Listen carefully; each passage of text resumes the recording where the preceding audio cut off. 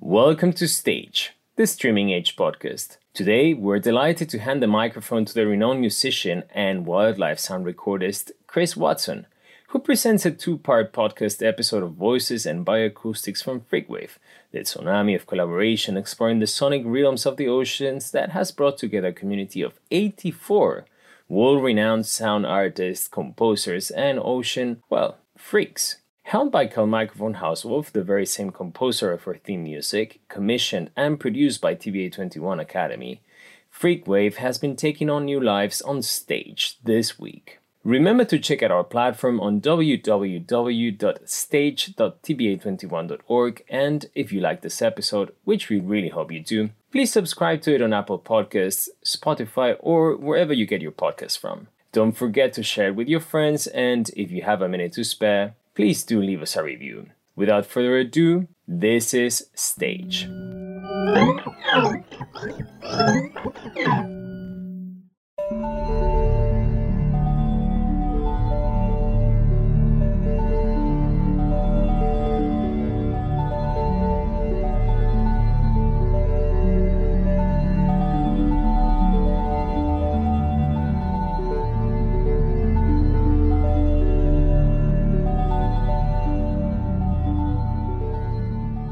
My name is Michael von Hausswolff. I'm the artist curator for Freakwave. Michael, when and how did you come up with this concept, this idea of Freakwave? What's the story behind it? Originally, it was called, and still is, in certain ways, Freak Out. And it was a live installation where I invited 12 sound artists from various genres and fields to join in and collaborate in a large sound installation. And then we decided to name it Freakwave and focus on the ocean and the water and so on, and use the internet as a vehicle. So tell me about the content. How's it designed, and how do artists contribute to it? We have done 7 mixers, like online mixers, where the audience can actually mix the sounds. And on these 7 mixes, there are 12 stereo channels. So 12 times 7 artists were invited. That is altogether 84 artists. And they have been designated to use frequency ranges, parts of it, so that, for instance, one artist gets a low frequency. Then you move up to the mid frequencies and the high frequencies, and then when you play it all together, it becomes 12 pieces becomes one large audio piece. So originally there's 84 artists invited to contribute, but the thing I like about it, and I'm one of the contributing artists, is that the audience then get to mix and remix those pieces and create their own artworks from their own personal mixes. Yes, it's the point. The point is not only to have the artists actually collaborating, but also that the artists actually collaborating with the audience and so on. So you don't have this kind of normal consuming situation. You also have a creative situation. And I remember I was given a specific frequency range. How were they allocated geographically? How were the oceans allocated? Well, in general, we all know that the oceans are connected. Actually, everything is connected. The oceans are connected with lakes, rivers, glaciers, etc., and the rain and whatever. But we designed 7 trajectories around the world, so various artists coming from various places on Earth could actually use the sounds from their environments, more or less. So some artists around North America, Australia, Japan, they were like using the Pacific Ocean as an instrument or as a tool or to collaborate with.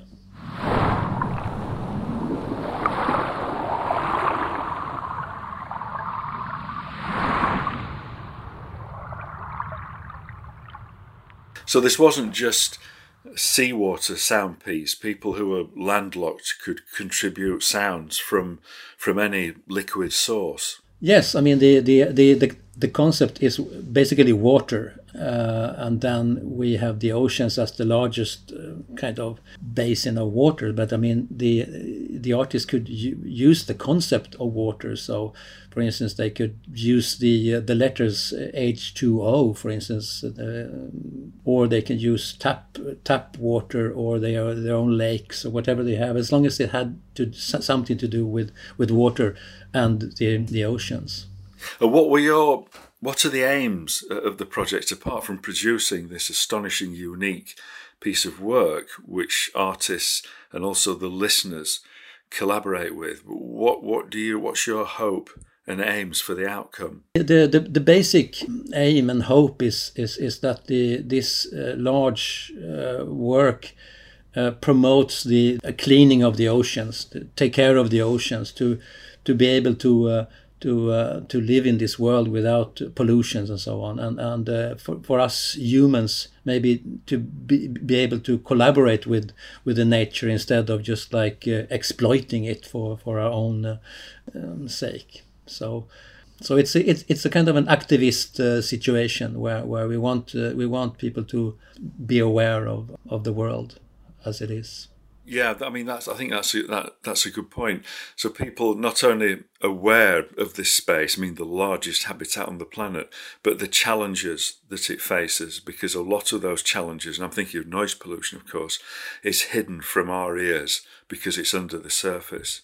Yes, I mean noise pollution it goes hand in hand with the ocean overall, because it is something that us humans don't know so much about. It's actually the ocean and what's sort of hidden underneath the surface and so on, and in the depths of the oceans. And we know something about dolphins and whales and other mammals in the sea. We know things about fish. We know things about what's going on, but it's very little. And of course, noise pollution created by mining corporations or etc., large vessels traveling all over the oceans and so on, it's something that we humans don't really know anything about. But the mammals and the environment in the oceans certainly knows something about it, because it's really getting really bad. And they can't escape it, of course, once they're under the surface. I mean, that's one of the really cool things I love about this project and being able to contribute to it, is that connection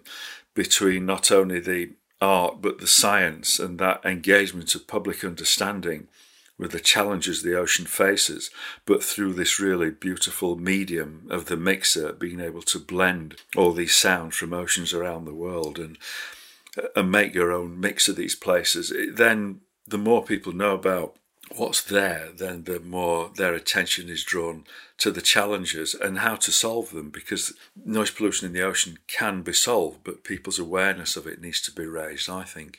Yes, and I think art is a good way to do it. I mean, art is not so difficult as many people think. I mean, of course, you have underlying layers that might be a bit, intellectually challenging and so on. But otherwise, art is it's for people. I mean, for people to use, and you don't have to understand everything about art in order to appreciate it and be able to use it as a tool. And I think this is very important.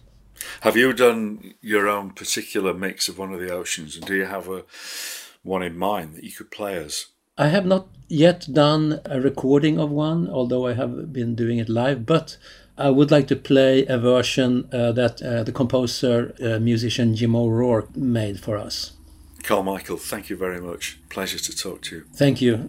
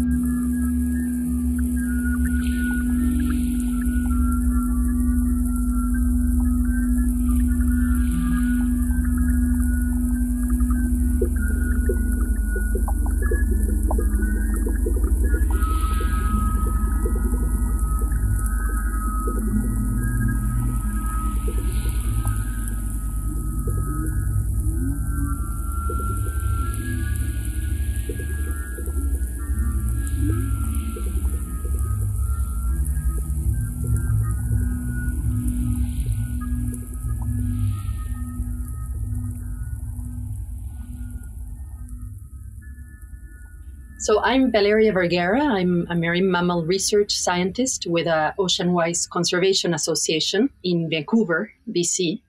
And I have been studying beluga whales, really, for the better part of the last 2 decades. And my fieldwork takes place in the St. Lawrence River estuary, that is a location in eastern Canada that is the southernmost part of beluga distribution. There's a population of belugas there that is geographically isolated from other belugas in the world and that is very endangered. And I also studied them in both the high Arctic, the high Canadian Arctic, and in the subarctic, an area called Churchill, the Churchill River estuary. So, Valeria, I know we've had conversations before, but for listeners who don't know much about beluga whales, could you just start off by describing beluga for me, please? Absolutely. So beluga whales are an Arctic species. They are related to narwhals, and they have a circumpolar distribution. You only find them in Arctic and subarctic areas of the world, except for the St. Lawrence population that, as I mentioned, is a little bit farther south. They are extremely social animals. They have a very complex communication system that very likely has much to do with their complex society. They live long lives. They have long periods of raising their young and parental care. They form communities and alliances and friendships that last forever. They have a very fish-on-fusion kind of society. And curiously, unlike any other whale, they are able to bend their necks, which makes it easier for a person studying them or looking at them to know who they are looking at. Could you give me a physical description of the animals, please, and the size? Of course, that's pretty key. They are very white because they are an Arctic species, so much like Arctic foxes or polar bears, belugas are white. They're not always white. They're born actually with a very dark coloration, and they slowly, throughout the years, turn whiter and whiter. So juvenile belugas are sort of like a grayish color. Do they need to, sorry to interrupt, do they need to be white to avoid predation? How do you think that's evolved? Yeah, we're not sure, but one of the hypotheses is that is usually coined is that it's an anti-predator strategy, that they blend easier with the ice around them, with their environment. So yes. And what size are they?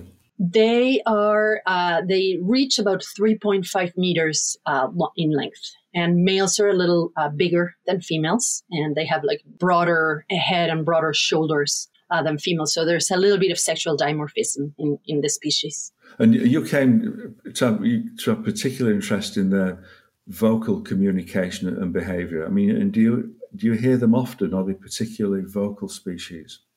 I have fallen in love with beluga whales the minute I started studying them because they're so loquacious.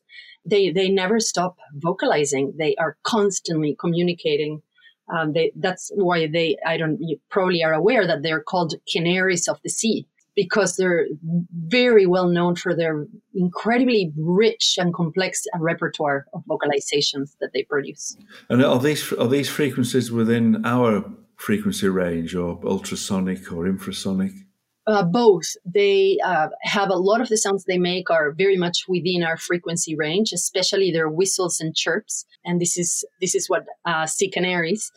But they also pronounce a lot of sounds that you can only notice once you open your software and look at the sounds on spectrograms, and you see that there's all this communication happening on ultrasonic frequencies, so above 20 kilohertz. And we don't hear that when we record them, but we notice that those calls are there once we look at them in spectrograms.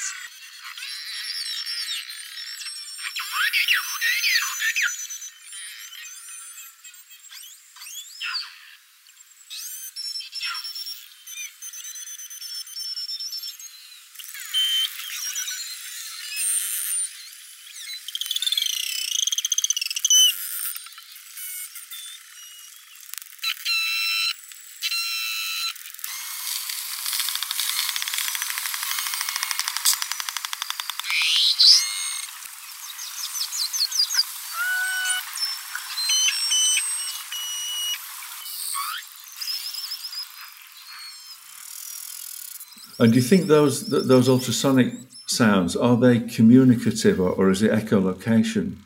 No, they both. So they make clicks and buzzes for echolocation, and that's one thing. But these ultrasonic sounds that we call the high-frequency pulsed calls are definitely not entwined with echolocation. They're just calls that are formed by very broadband pulses, but those pulses are larger temporarily than single echolocation clicks. And there's some amount of frequency modulation in the calls, and they're definitely used for communication purposes. And those are your study areas, the areas you described, I mean, St. Lawrence and Churchill and the high Arctic. Are the animals free to communicate, or do they face any challenges with their vocalizations in those areas? That's a really great question, Chris, and it really has to do with the location. Shipping traffic, vessel traffic, anthropogenic activities in the water and on the water create a huge amount of noise that interferes with the ability of not just belugas, but any marine mammal species that uses sound to communicate with each other, to use their sonar efficiently, to find prey efficiently.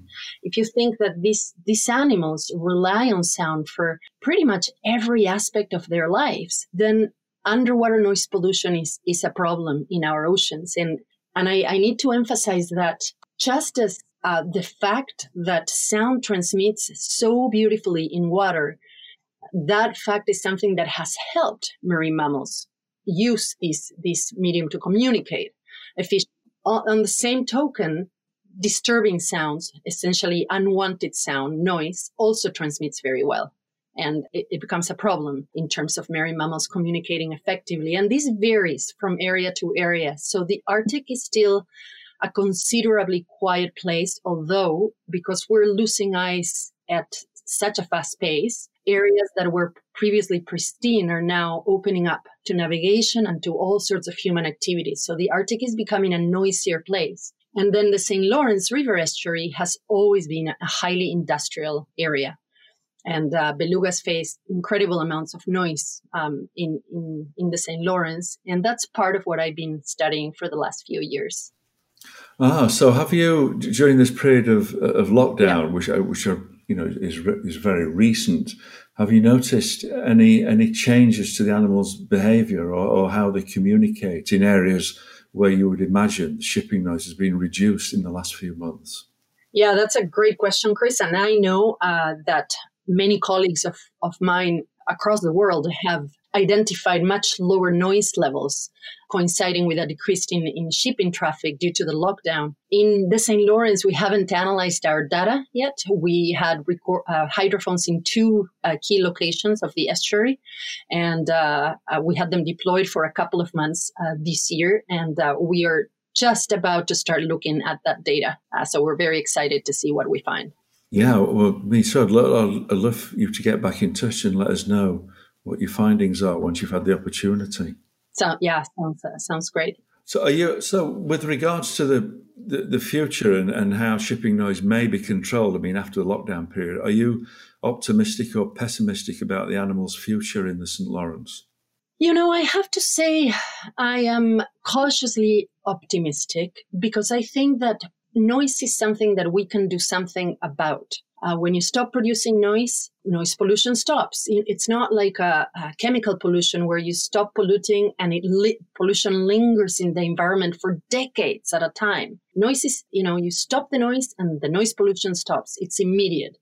And we are becoming more and more educated about the dangers and the perils of underwater noise for cetacean species. And so there are things that can be done about it, creating quiet sound sanctuaries, no-go zones where, boats are not allowed, especially areas that are, for example, reproductively important for species like belugas. We can ask people to reduce the speed of their boats or for captains to reduce the speed of their ships. And there's voluntary measures for these going on in areas like the St. Lawrence or like the BC coast for southern resident killer whales.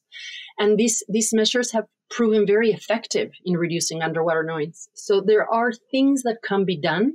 And I'm hoping that we're slowly moving toward that kind of awareness and willingness to apply these measures. That's encouraging. I think you've given us such beautiful descriptions of the animals and the voices. I think everybody really would like to hear some. So could you leave us with a track that has a particular significance for you and describe how you made the recording? Sure. So I think I would love to show you this clip of maternal contact calls that I recorded in the Churchill River estuary. And the reason I like maternal contact calls is that they're very different from the whistly and chirpy, very complex repertoire of beluga whales. Maternal contact calls are a broadband kind of pulsed call that are repeated over and over again. And in this really short clip, it's from a long series of those calls that I recorded in the river when a very small newborn calf that, you could literally see its fetal folds. It was so little. It was on its own, and it was right by our little boat. We were drifting with the current, and yeah, you could hear these calls. The water was turbid, and you could imagine maybe the mom calling the calf because they were clearly separated. We eventually lost sight of the calf, and the calls stopped, and we could only hope that mom and calf got reunited. I think this is the beauty of acoustics, that they offer a window into the behavior and the world of a species in a way that just using your eyes wouldn't cut it. For species that are so acoustics, you understand so much more about what is happening just by listening. Valeria, it's been such a pleasure listening to you and learning more about your work, and I'm looking forward to hearing this track. So let's play that recording out you've just described. Thank you so much for taking the time to talk to me. Oh, you're very welcome, Chris. Thank you for having me on.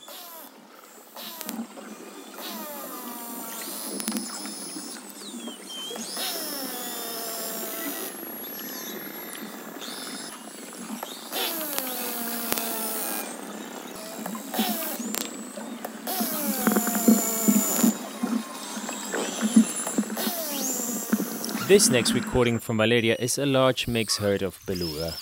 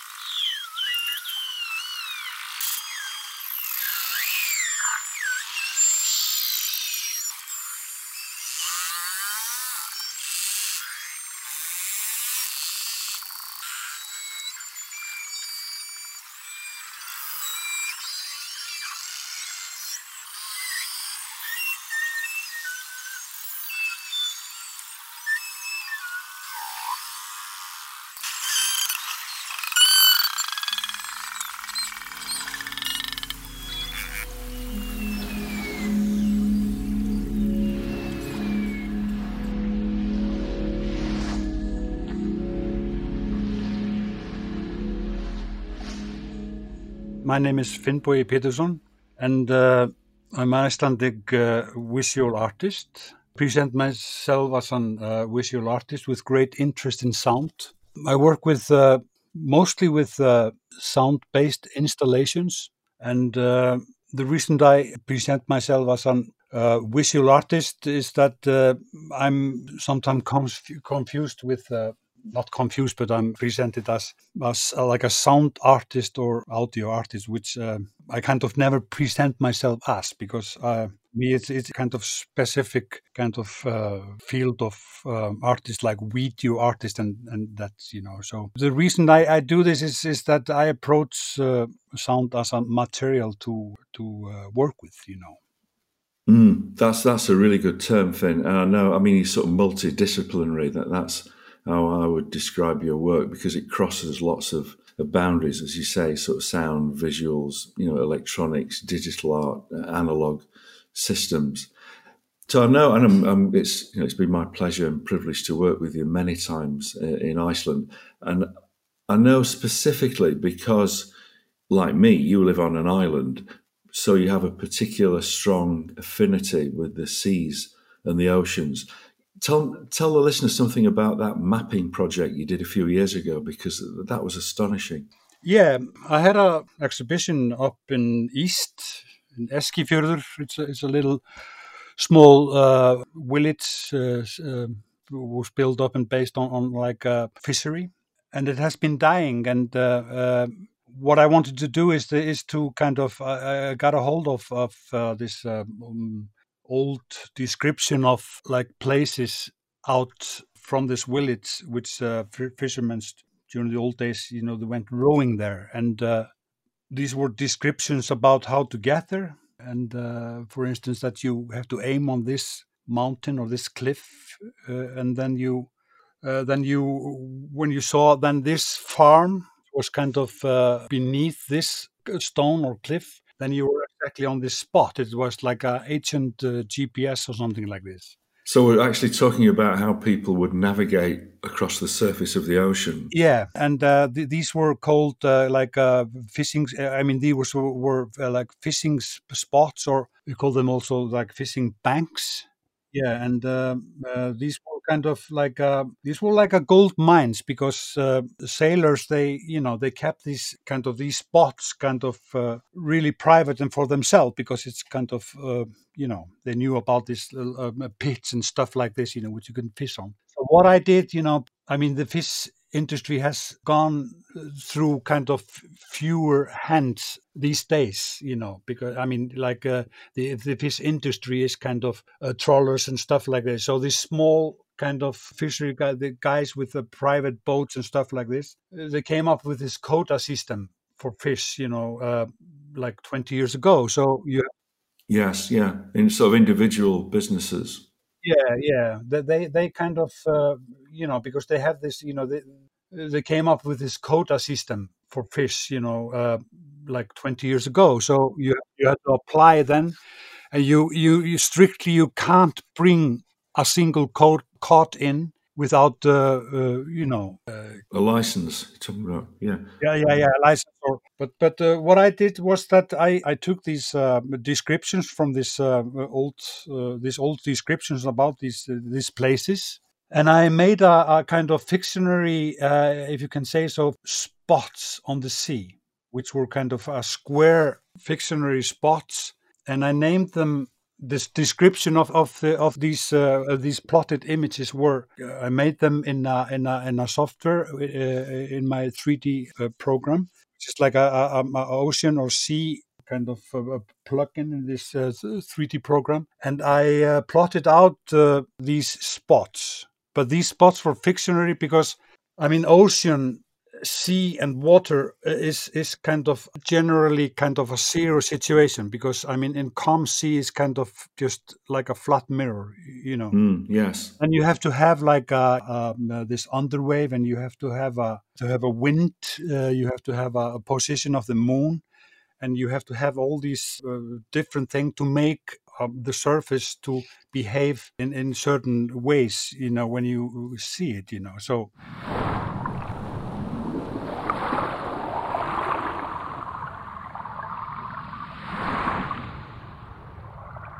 That's a really beautiful sort of triangulation between the gravitational forces of the moon and the wind and the currents and the tides. Yeah, I get that.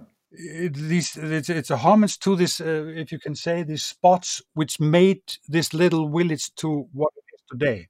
If you know what I mean? Yeah. How was it presented? How did people experience the work? It was. I was quite normal. I'm never nervous about my exhibition. I mean, my pieces and when I exhibit and stuff like that. But in this case, I mean, these were really hardcore sailors, in this little village, and I knew that, kind of this art business is kind of, this is kind of something you have fun with. But I mean, get a serious job, man. You know what I mean? Yeah. So I was really nervous about that, because when I was starting up with this contemporary thing, because I have always been on the side, kind of this working and dealing with sound in my art, and this was really kind of odd thing for them. Yes, yeah. And I was really nervous about how they would kind of take this and if they would understand it. And it was, but surprisingly, it was really well received because they totally understood what was going on. Did you represent the surface of the sea in a space? Yeah, I did. I made these surfaces like a grid.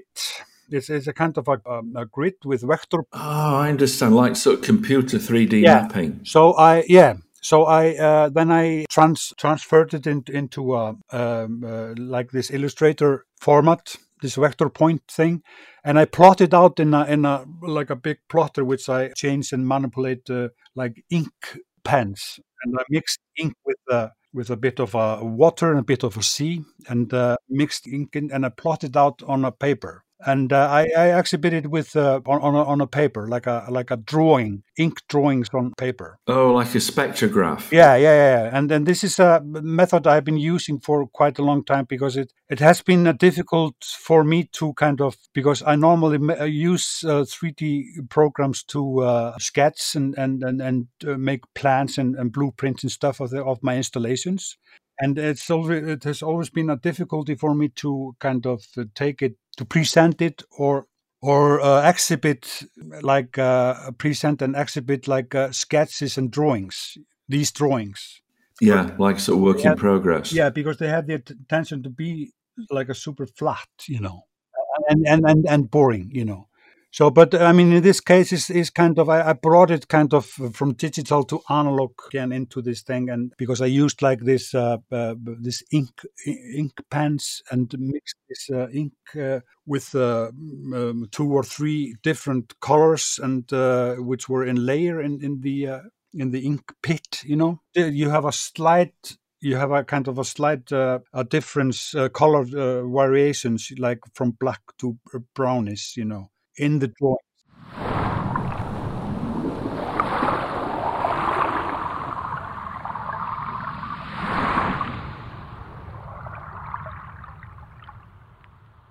And is this, I mean, obviously, this clear and powerful affinity with the seas locally, but what drew you more widely to the whole idea of freak wave? Why did you decide to make a contribution? What interested you about it? Well, most likely the waves and the surface, because I have been using water on and off since 1991.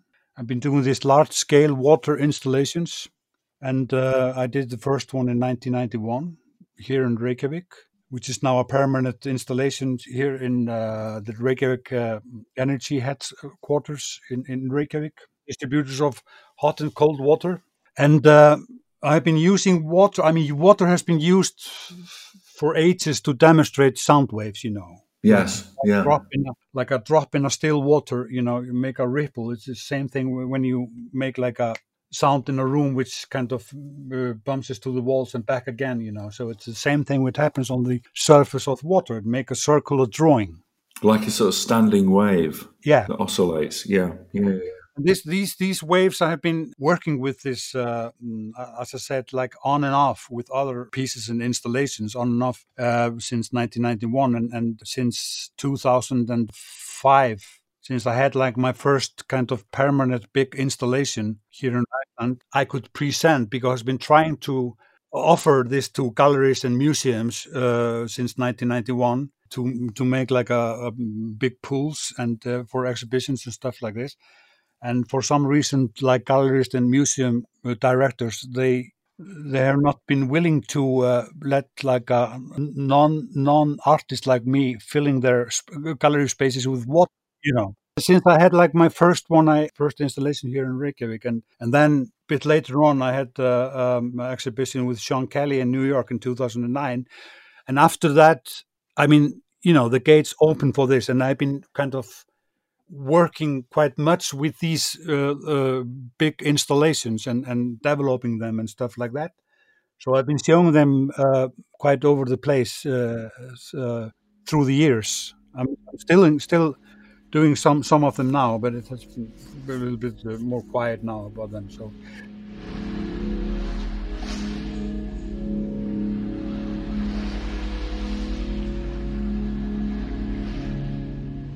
And did Carmichael experience some of these works? Is that how he came to invite you to contribute to Freakwave? No. We have been. We met in Gothenburg in Sweden. I had an exhibition up there when he was curating exhibition there. No, I just wondered how he came about inviting you, recently to contribute to Freakwave. Yeah. Probably the reason is that I was a part of the Freak Out group. The kind of Freakwave is a kind of a continue of this Freak Out, and was a group. Yeah, I understand. So what's your contribution to Freakwave? What frequency did you get, and what sea area were you working in? I got the frequency 50 to 60 hertz. Oh wow, it's low. Which is rather low. But I even went lower, in my water installations, big installations. I normally use from 1 up to maybe highest I've been in these water installations 7.83 hertz. Wow. In a piece which is called Earth. And in this contribution to the Freakwave is behind their interference wave of 7.3, 7.8. Ah, I see. So you're modulating it with using that as a modulation frequency. I put this recording I did up in Husavik. You were involved. Yes, in the north. Yeah. And I took, what you hear in the background of that recording is kind of these shrimps and cod and stuff like this, which were just like a hydrophone recording, which I did there. So is this in Scalfandi Bay where you made those? Yeah. It's one of my favourite places. It's where the humpback whales hang out, isn't it, in the summer? Whales, yeah. It's like the. But what I did is that I took that. It's like a 1 minute. It's like a 1 minute thing, and I took this recording and I made a little composition. But what I did in the composition, which is maybe difficult to hear, but conceptually, I did this to kind of merge it maybe more into kind of the surface of the ocean, and also to connect it to the surface of the ocean and the earth in general. I isolated out kind of like this 50 to 60 in equalization, 50 to 60 hertz. But then I started to play around with 50 hertz and 57.83 hertz. And merged them together. So I got an interference, low frequency interference of 7.83,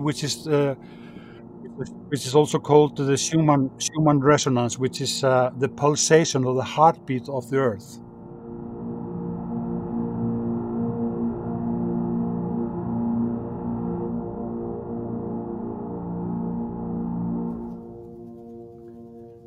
Wow, that's really appropriate for that part of the world, Iceland, because the fault line goes really close to Husavik, so you have that vibration of the earth and the sounding of. So I get that. That's a really good idea, linking those, Finn. But the 7.83 is this Schumann resonance is actually the frequency which Nikola Tesla was.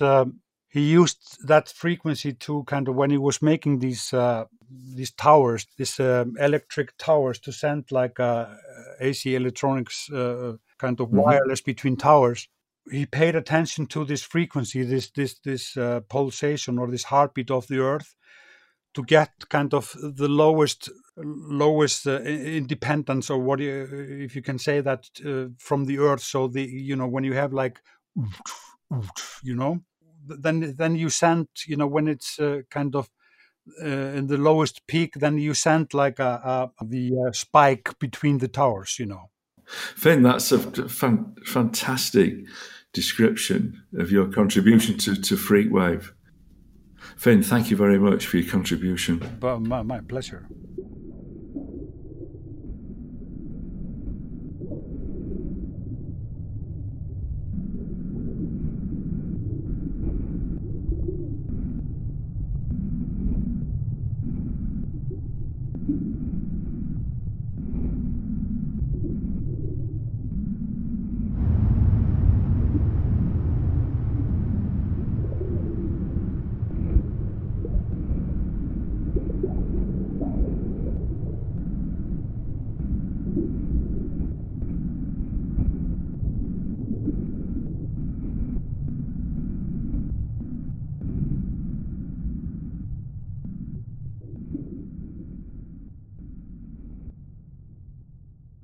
Stage, the Streaming Age podcast, was brought to you by Thyssen Bornemisza Art Contemporary. This was a co-commission between Stage and TBA21 Academy. Special thanks to Markus Reymann. Remember to visit our website to experience Freakwave on www.stage.tba21.org. If you enjoyed listening and want to stay up to date with future episodes, please do subscribe to our podcast via Apple Podcasts, Spotify, or whichever platform you use. Reviews and shares are always deeply appreciated. Today's episode was dedicated to Freakwave. The interviews were conducted by Chris Watson. The editor-in-chief of Stage is Francesca Thyssen Bornemisza. Carlos Urroz is the director of Thyssen Bornemisza Art Contemporary. Soledad Gutierrez is our content curator. Our producers are Soledad and myself, Igor Ramirez. Ina Speranda and Gidra Vejodova are our project managers. Elena Utrilla is our production assistant. This episode was edited by Ana Esteve, and our theme music is by Michael von Hausswolff, the same Michael from Freakwave. Thank you for listening.